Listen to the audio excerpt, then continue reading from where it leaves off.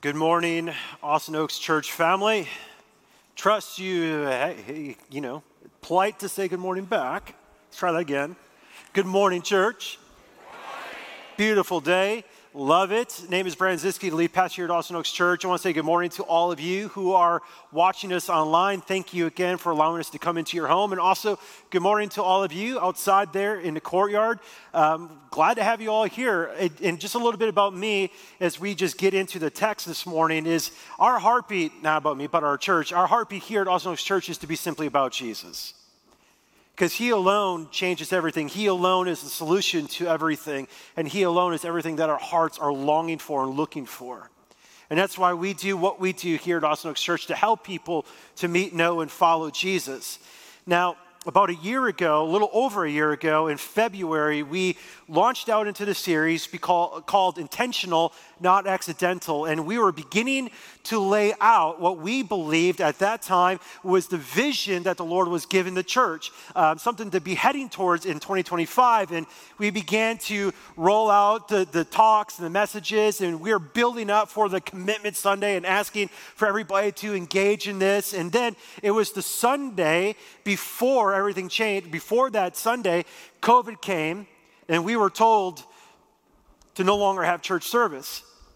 And I remember at that moment being the lead pastor just going, what's happening? We got this great vision. We spent so much time on it. We've been praying about it. We're excited about it. And all of a sudden, things sort of felt like they changed, like the rug was ripped up underneath our feet. I don't know about you if you experienced anything like that back in February either.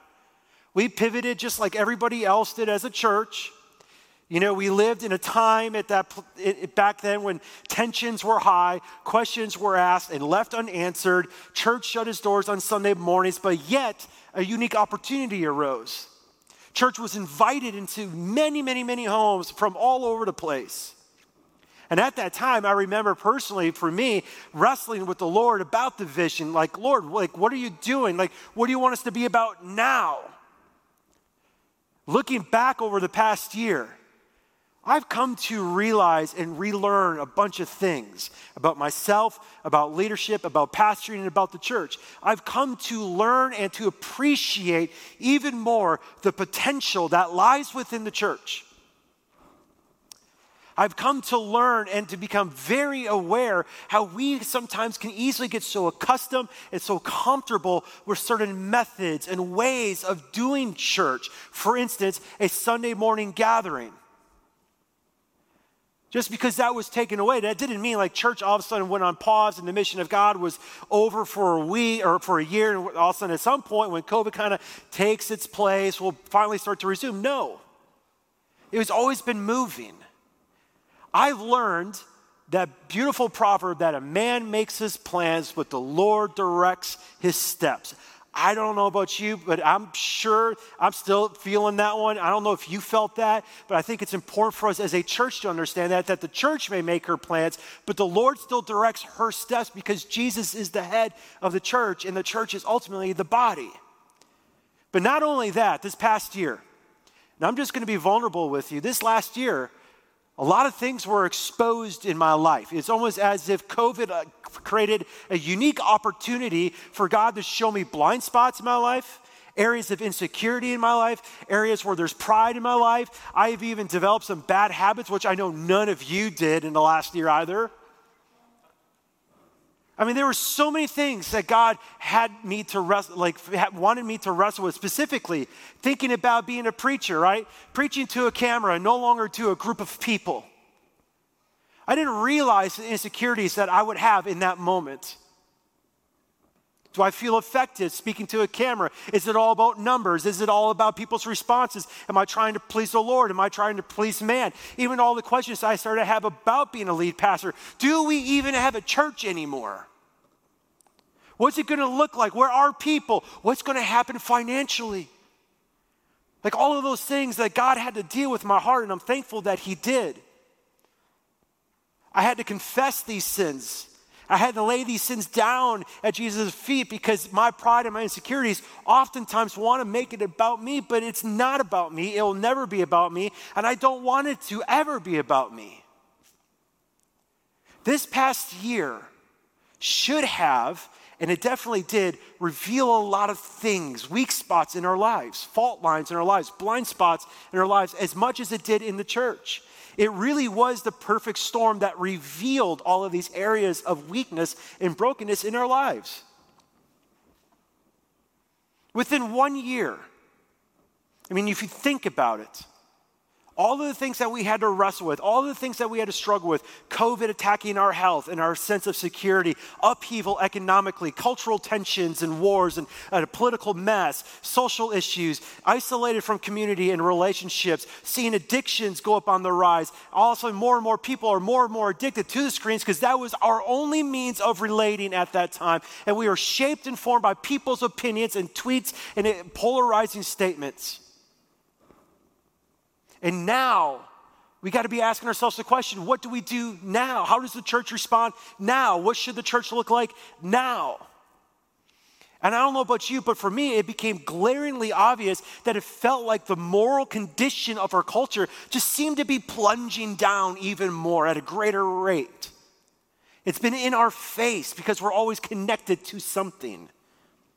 And friends, I hope that you have all seen it and you all felt it and have become to realize it more now than ever, that the emerging generations, the millennials, the Ys and the Zs and whatever other letter or label there is for these generations, they're being shaped by culture. And they will be the ones who will be shaping culture. And we've said it before in this church that the younger generations are the most unreached generation ever. Last February, I shared with you a study, a report on the condition of the church from 2019 to that time in 2020, and it began to predict what would probably happen in the state of the church by the end of the year. Now, that was all pre-COVID. Now, let's think about that. It was before COVID even showed up on the scene. And I wanted to share with you some of these numbers. At that time, in January 2020, they were predicting by the end of the year that another 55,000 churches would close their doors. That the average attendance of those who attend church on a weekend would drop from 17% to 14%. And guess what? COVID hit. And I'm willing to bet that the numbers, and somebody will do this study, that the numbers were worse than what they predicted. And at that time, from 2019 to 2020, only 20% of all churches in America were growing. And out of that 20% growth, 95% of that growth came from people going from one church to another church, either because they shut the doors or because they were looking for something that would fit their needs better. 4% of church growth came from people just checking it out. What is church like? What is Jesus about? And only 1% of all church growth came from people placing their faith in Jesus. Now, I get it. Numbers are just numbers. But they paint a picture. And I ask myself the question, what must we do as a church now? This past year, the state of the church and everything that's happened in our world really took these numbers and just showed it to us in our face. And as heavy as this weighs on my heart and as much as it saddens me, I'm telling you that as a pastor, it excites me. As a follower of Jesus, it excites me, not because of the present state, but because it's reminding us of the great work and opportunity that we have as a church. It is now the time to shine like stars. It is now the time to be the salt in a decomposing world and culture. To be the light in what feels like a suffocating darkness. This is a beautiful opportunity to not just talk about the vision, to not just talk about Jesus, and not just talk about what we could be, but it's actually time to put boots on the ground and actually start living this out. Because, church, the reality is we are losing a generation.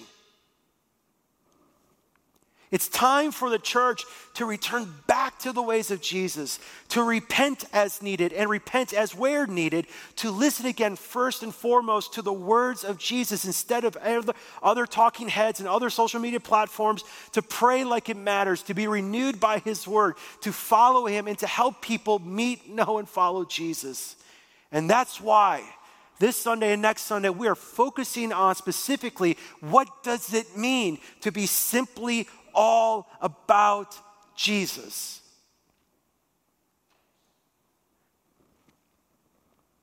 not about methods, not about tactics, not about things that are sentimental to us, not about our preferences within a church, because what we experienced a year ago, they can all be removed just like that. But the mission of God doesn't change. We are called, and we ought to be passionate and obsessed with Jesus and the mandate that he gave the church to make disciples who make disciples regardless. So the question that I want to ask you is, what does God want to see happen in our church and through our church this season, this month, this year? So a year ago, we had a vision. We had a plan. But God changed it. He refined it and he retuned it. And I'm telling you, he made it clear to not just me, but to our leadership and our staff. And we are all in on it. This is where God is taking us. And we want to invite you to join us in this, to be all in with us in this. And where we're going is the statement this, and I'm going to unpack this in the days to come. But we want to be the movement to see Austin, Texas saturated with the gospel, because that is the power of God for all who believe, by developing disciplers so that the emerging generations will be captivated by Jesus. We want to see lives change. We want to see a significant impact on the younger generations. And hear me, church, we need every generation to reach the next generation. So this morning and next Sunday, as we talk about simply Jesus, what I want to lean in is a certain aspect of this vision that talks about being captivated by Jesus, what it means to worship him in spirit and in truth. So as we continue, I want to pray, because I want to make sure that you hear God's heart and not my words. I want you to hear him in his word this morning. Lord, I ask that this time, you would help us lower our guard in our hearts so that we can hear you. Lord, I pray that there would be conviction of sin, of grace. Lord, show us the areas where we're ripe with potential.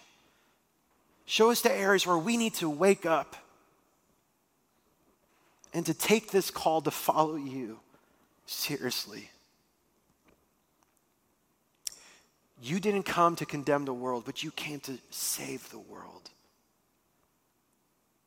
God, so I ask that in this time we would understand that, we would be reminded of that, but also that you would restore to us the joy of our salvation. We pray this in Christ's name. Amen. I want to talk to you about potential for a moment. So yesterday I was running on the treadmill in my garage for some dumb reason. It was beautiful out and I have trails around me. I don't know why I chose to run in the garage and, not outside, but nonetheless, as I was on the treadmill, in front of me is a shelving unit, and on there on the top, I could see a package of fireworks that I must have stored a few years ago, and I knew exactly what those fireworks were. They were awesome fireworks. That's all I'm going to say. Like, they were amazing. They would do really sweet things. But like, as I sat there and I was running, I was thinking about this. It's like, they're just wasted sitting there. Like, you can't experience the awesomeness of those fireworks unless there's something that triggered it, unless there was some sort of flame that got to the wick that would take that potential and unleash it. And then we could all experience the potential and the beauty and the awesomeness of that firework. Now, as lame as that illustration is, and I know it's lame, that's what I want us to think about in the church. The church is so full of potential. There's so much beauty and so much good and so many awesome things that can happen in and through the church. But unless we, you and I, trigger that potential by faith through Jesus, it just sits there as great opportunities, as wasted potential.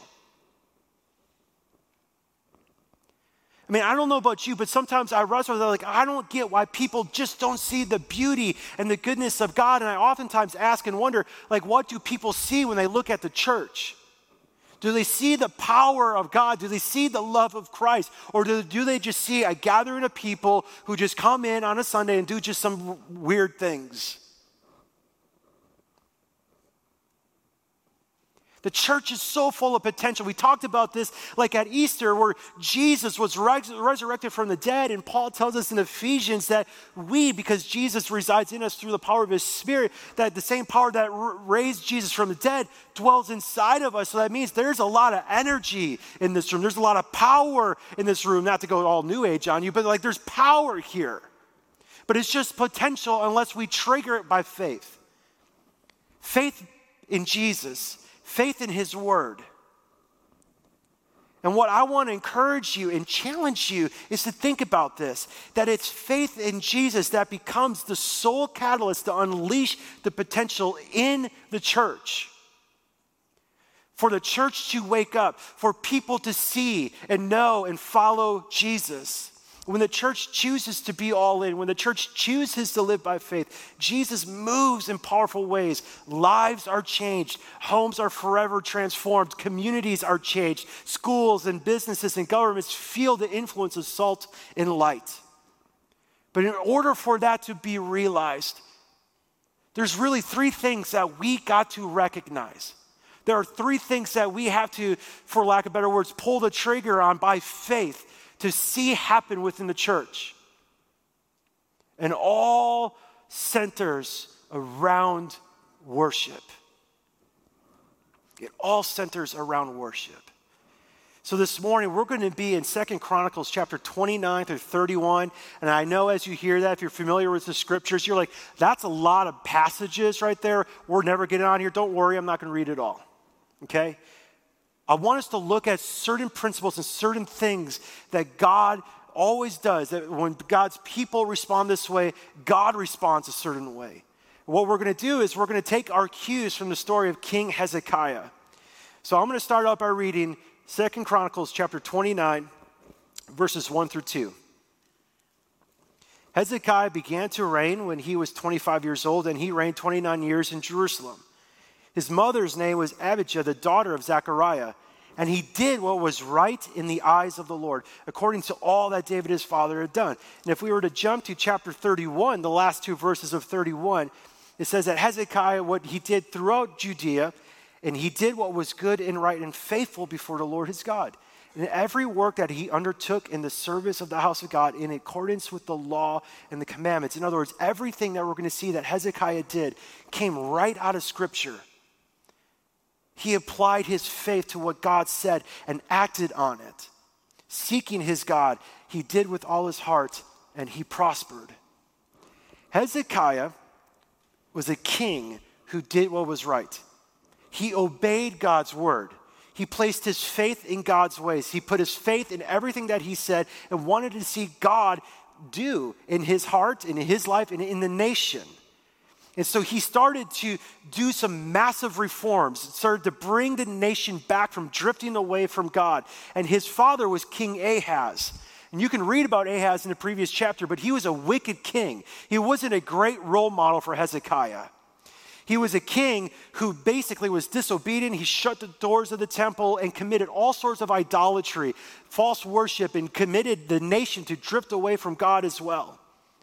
Hezekiah noticed this and also felt it personally and probably even saw it in the younger generations and how they were living. Hezekiah saw what life could be like. He saw what the nation of Israel could be like and how they were wasting their God-given potential to be the people of God, to be used by God, to be blessed by God.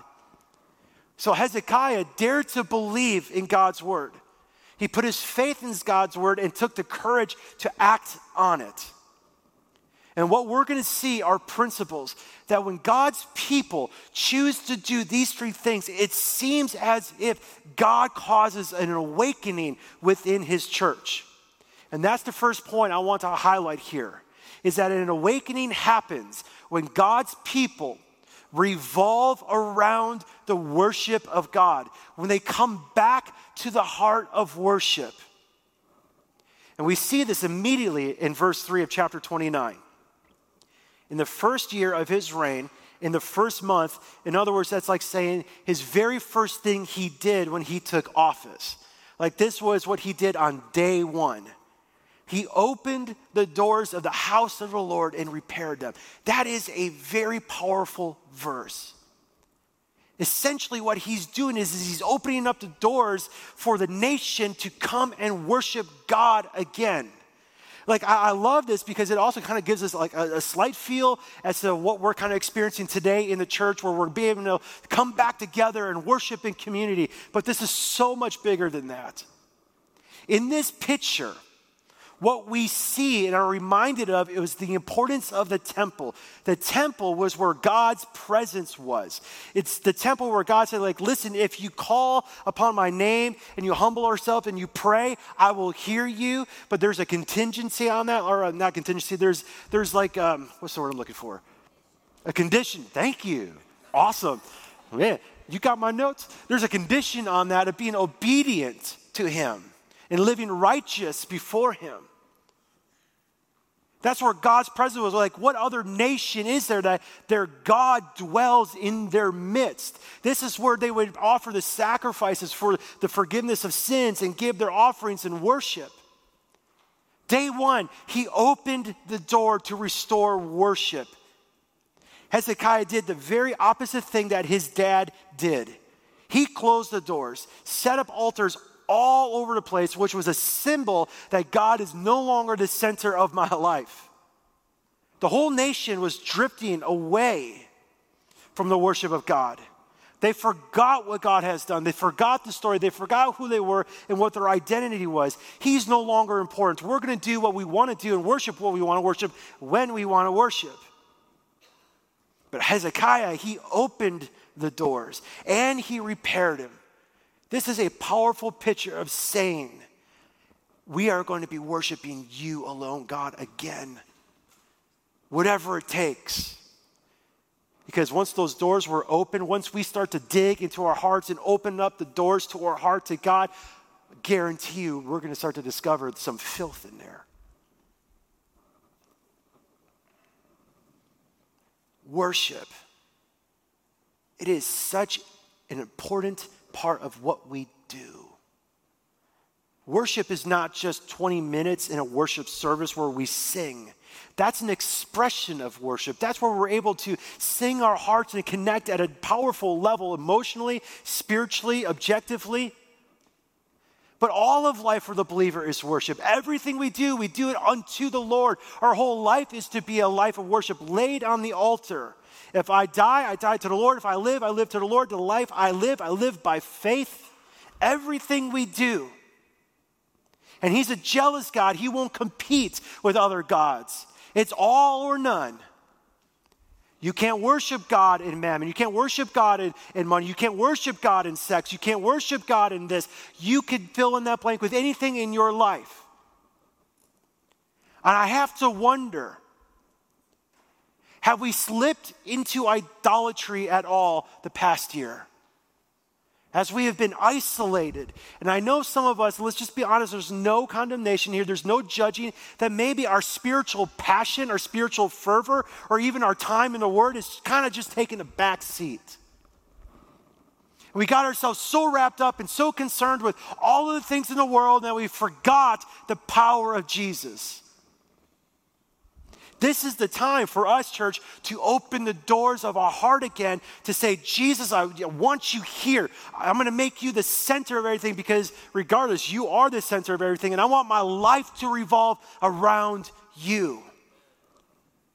The Father looks for those who worship in spirit and truth. That's what Jesus taught the woman at the well in John 4. In spirit, meaning that there's a heart-to-heart connection. There's an emotional layer to worship. It's not just an intellectual exercise. It's not just a bunch of things that we just do. There's a relational component where we turn our face to him. And his spirit speaks with our spirit. As Paul says in Romans, like the spirit inside of us testifies and witnesses that we are sons and daughters of God.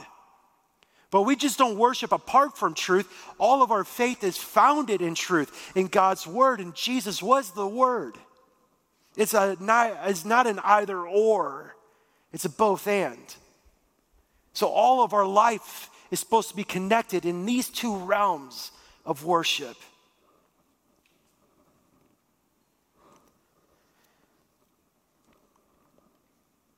But there's something that happens when we open the doors to our heart again. In fact, I'm going to even make the case as saying, like, it's something that has to happen regularly in our lives when we worship. Repentance, confession. I don't always like to dig into my heart because I know it's there. Do you have a closet in your house that's just full of junk? That one spot you're like, this is my junk closet. Just stay there. Don't go in there. Like when you have guests coming over, you don't like thoroughly clean the house. You just throw everything in that closet. That's my truck. The truck that's out there with all the garbage in the back, that's me.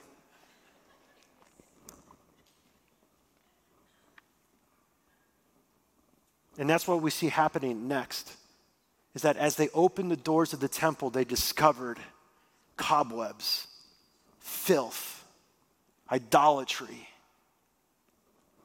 all sorts of things. Look what he does in verse 4 of 29. He brought in the priests and the Levites and assembled them in the square on the east and said to them, "Hear me, Levites. Now consecrate yourselves and consecrate the house of the Lord, the God of your fathers, and carry out the filth." That's a strong word. "And carry out the filth from the holy place. For our fathers have been unfaithful and have done what is evil in the sight of the Lord our God. They have forsaken him and have turned away their faces." Like you hear that, it's like they've turned away from worshiping you alone, from the habitation of the Lord, and they turn their backs. And then he goes into verse 10 and 11. He's like, he reveals to him a little bit about his heart. He's like, listen, like it's in my heart to make a covenant with the Lord. Like this is what I'm going to be about. The God of Israel, in order that his fierce anger may turn away from us.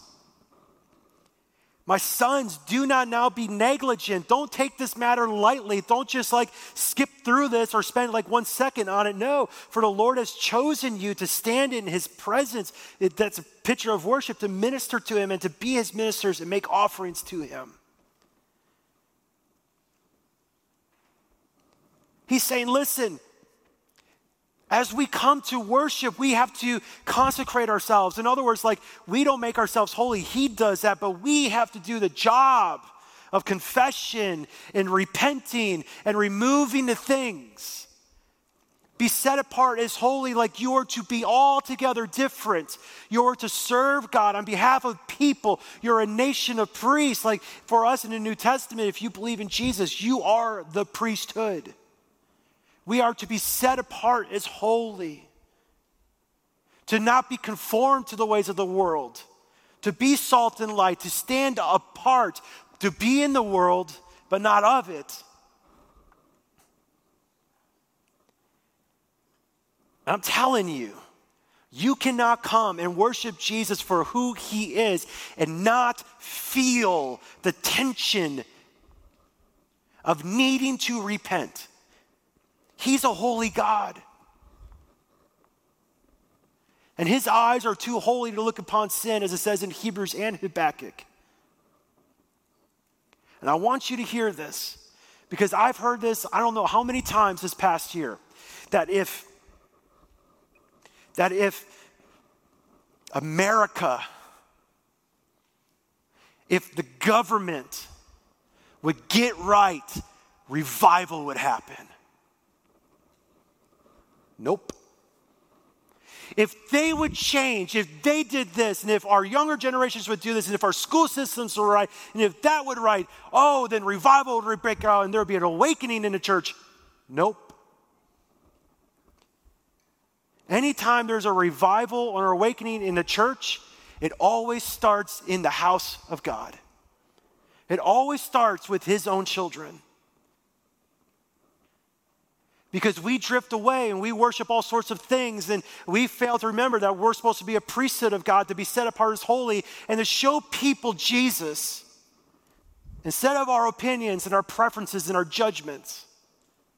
We are to be people who worship him in spirit and truth. And if we do that, we should become like him and love others and love our enemies and pray for those who persecute us and mock us and ridicule us and all sorts of things. When we come into the presence of God, we experience his holiness, and that has to confront us. Like, we start to see our sin, and if we don't deal with that, how can we truly worship him?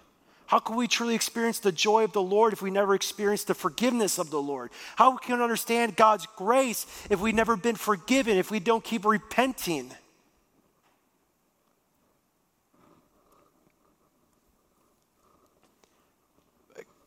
Can I make I don't think this is an opinion. I think this is my observation and my hypothesis.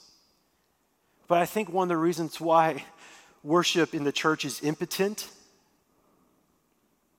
unrealized potential, is because we don't do the work of repentance. And we start to go, wow, church was okay. We critique church on the sermon. The sermon was bad. Was God's word talked about? Is God's word bad? I didn't like that song. I didn't feel worship. What do you mean you didn't feel it? I didn't feel it. I don't like Matt Redman. I'd rather just sing Elevation. I'd rather just sing Harvest Bible, vertical worship.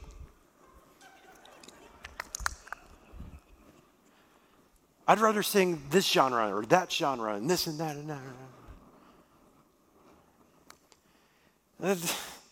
That's not worship. That's idolatry. Where in the Bible does Jesus say, worship is contingent upon your emotions?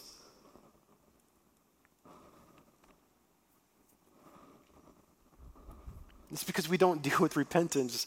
And that's why we judge and we do that, is because we're just deflecting because we don't want to deal with our hearts. We don't want to open that door and see the filth inside. We'd rather just be like, I didn't like it. I'm going to go to a different church. And then you go to that church, guess what you do? You do the same thing. Revival happens in the church. Repentance is an act of worship. It's not a one-time deal. It's an act of worship that we continually do. We keep producing fruit in worship. Even Peter says in 1 Peter 4:7 that we are to be self-controlled and sober-minded, right? We're supposed to be doing that for the sake of our prayers, and he wants all people to come to repentance. Repentance is an act of worship. Don't be negligent in this. Go at it. Dig into it. Don't be passive. What would happen if the church reflected Psalm 51? Have mercy on me, O God, according to your steadfast love, according to your abundant mercy, blot out my transgressions. Can you imagine what worship would be like? How we would live if we understood this and lived this and felt this. Wash me thoroughly from my iniquity and cleanse me from my sin. For I know my transgressions and my sin is ever before me. Against you only have I sinned and done what is evil in your sight, so that you may be justified in your words and blameless in your judgment. Behold, I was brought forth in sin, and in sin did my mother conceive me. Behold, you delight truth in the inward being. And you teach me wisdom in the secret heart. Purge me with hyssop, and I shall be clean. Wash me, and I shall be whiter than snow. Let me hear joy and gladness.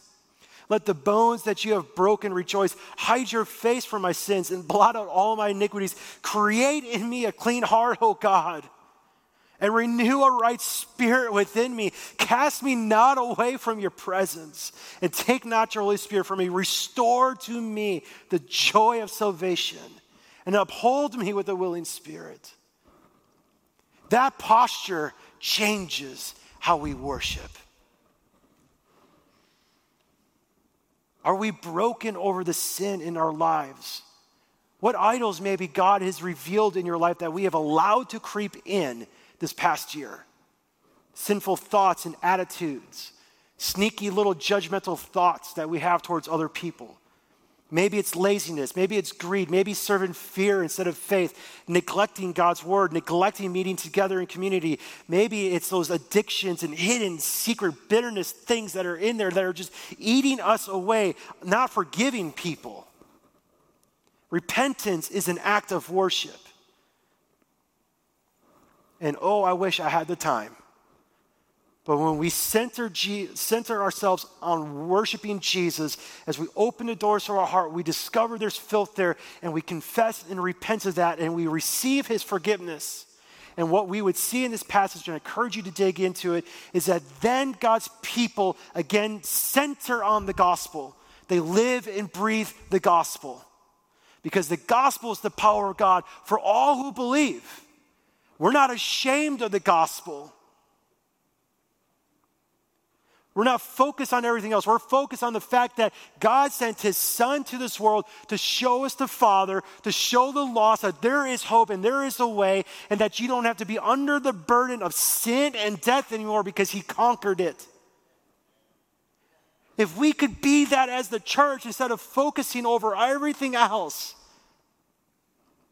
we would shine like stars. We would lift up the name of Jesus, and he would begin to draw people to himself. Friends, that's an awakening. And they did that by celebrating the Passover, which is a picture of what Jesus accomplished for us.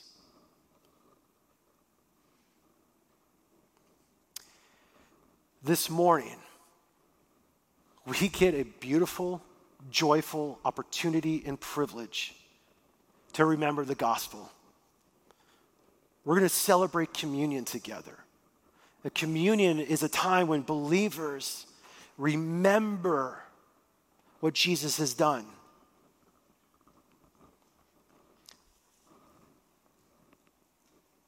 That he took our sin upon himself. He paid our price in full. He eliminated the debt that held us captive. He freed us, no longer slaves to sin nor death, and now we have a living hope because he died on the cross. He was the appropriation of our sin, the propitiation for our sins. He took on the wrath of God so that now we just experience God's favor. Grace, freely given, no conditions. You receive it as a gift by faith. We come and remember that it was his body that was broken and his blood that was shed that saved us. And as we celebrate communion, we also are very mindful that we are declaring the gospel and that there's people outside of these walls that need to hear about Jesus. As Paul challenges us, is like, how can they believe unless they hear? And how can they hear if no one goes and tells them? How beautiful are the feet of those who bring good news. As we celebrate communion, we're going to give you a moment just to pray and ask the Lord to search your heart. And if you need to, pull up on your phone Psalm 51. Read through that psalm. Ask the Lord if there's something immediately that comes to mind that you need to confess, something you need to repent of. And I know we don't have the adequate time to really do with heart work here, but God can pull something up. I want to encourage you to prepare your heart, to be mindful. Maybe this is the time when we confess we've drifted. Or maybe fell back into an addiction. Or maybe haven't been as loving to our spouse as we ought to have been, or our children. Maybe we've tried to worship Jesus in other things. Caught in lies, greed. Allow this to be the time. Jesus tells us through John in 1 John 1:9 that he is faithful and just to cleanse us of all unrighteousness. So, Lord, I ask that you would use this time to speak and minister to our hearts. In Jesus' name.